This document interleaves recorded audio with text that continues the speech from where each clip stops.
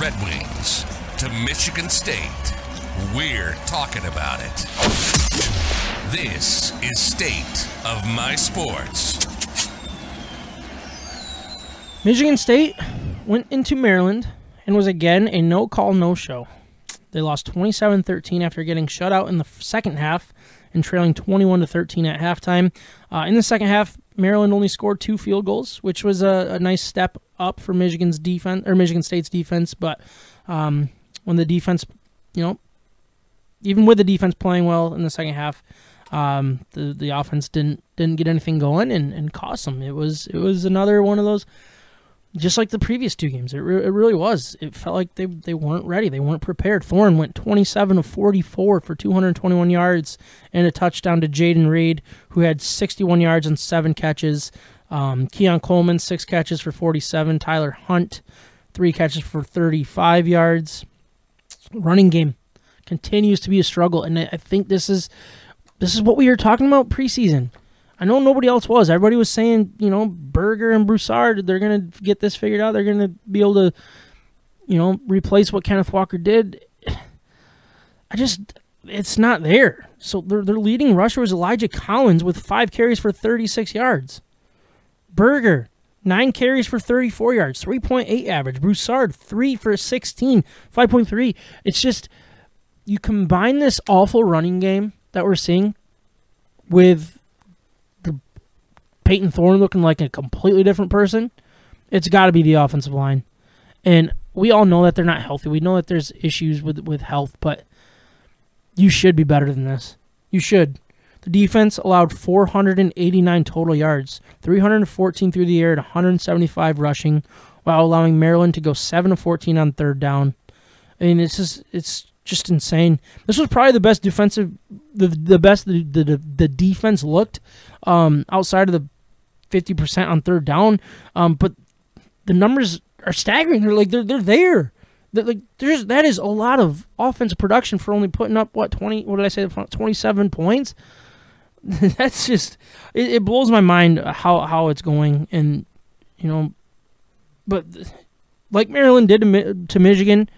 When things were clicking and stuff, they moved the ball quick. They made it look easy, and it's a good offense, and I think a good defense too. What Maryland does, so I want to give them a little bit of credit here, but for Michigan State, it's just, how is this okay? How are you okay with this? This is it. It's not just the wins and losses; it's being non-competitive.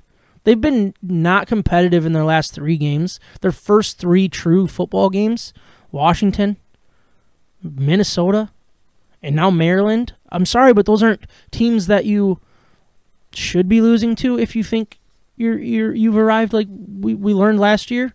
So why is this okay? Why are we as Michigan fans the bad guy for pointing this stuff out, and why aren't Michigan State fans more angry about this? It's blowing my mind. I definitely need to tune into more Big Ten weekday media coverage. Yeah. Because this is atrocious. Mm-hmm. And Michigan State fans that I know obviously don't find this acceptable. Yeah. But they're not saying anything about it either. Yeah. They're pretty quiet.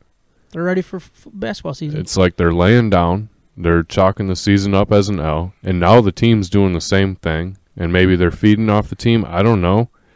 But, man, if Jim Harbaugh lost one of these games this early in the season, any time in his Michigan tenure, I feel like field day. Yeah, and they're calling for, and I'm not saying Michigan State faithful. I'm saying fans of each university. There's Michigan fans alike that just as many that love Jim that hate him. Thankfully, he had a little rebellious year last year and probably changed the mind of those that were, stuck on that fence.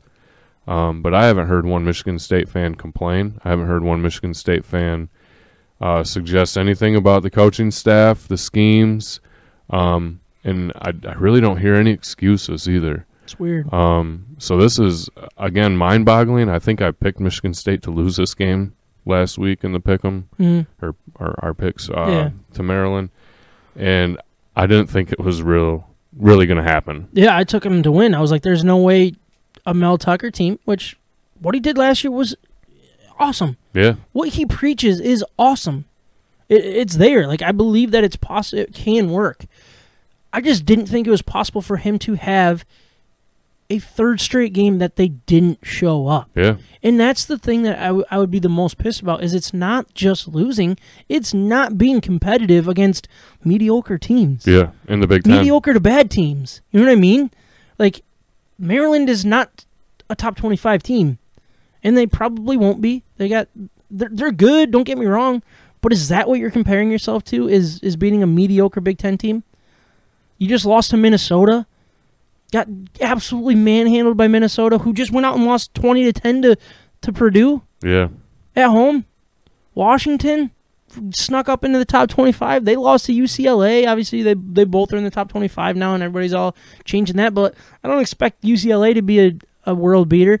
Washington looks like a fraud now. Yeah. And it's just I don't know. I don't get how it's acceptable. No, I don't. it's exposing the flaws right now, and I thought Michigan State had enough coming back from last year to where they wouldn't have such a steep fall, drop off. Unfortunately, we're this far into the season now. There's not much room to rebound and turn the ship around. And everybody's saying, like, well, this defense, as soon as you get this defense fixed, this defense is the issue of, you get that fixed, things will change. But it's not like you have a Detroit Lions offense going. You have a really pathetic offense rolling here. Yeah. It is pathetic what they did. Yeah. And Peyton Thorne looks bad. Yeah. Like bad. Throwing bad throws. Yeah, so it's not just the not step up for the defense, it's a massive step back for the offense. And if you're going to tell me out of one side of your mouth that, well, these Broussard and Berger are going to come in and replace Kenneth Walker, but then the other time you're going to say, well, Kenneth Walker is a Heisman candidate or should have been in there, which I agree should have been. Like, they're saying it's easy fix. So it's not just Kenneth Walker either. You know what I mean? It's a big piece of it, a massive, massive piece. I think what he did, and I said this in the season preview, he was masking how bad this roster was in a lot of ways.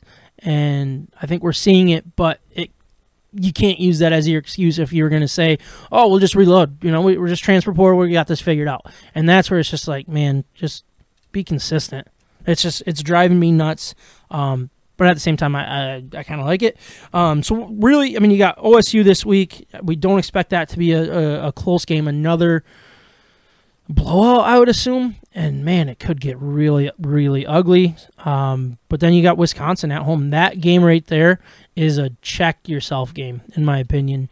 If they don't show up for that game, they just fired their coach, things aren't going well in Wisconsin, that's going to be a game for both teams to, you know what I mean, like a nutsack type check. Like, what do you got down there? Because this could get ugly here quick. So, man, just it blows my mind. I kind of predicted it, but I didn't really necessarily expect it.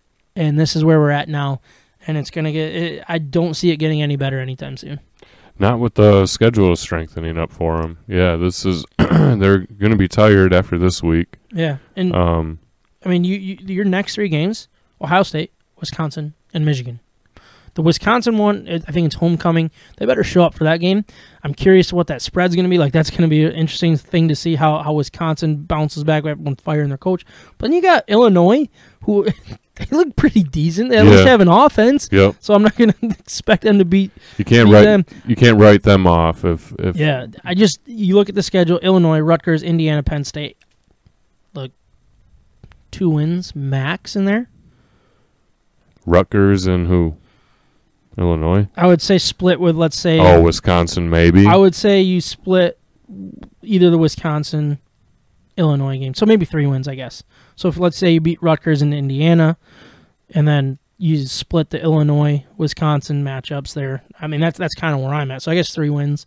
But, man, I love talking about it. But I feel bad. I do kind of feel bad.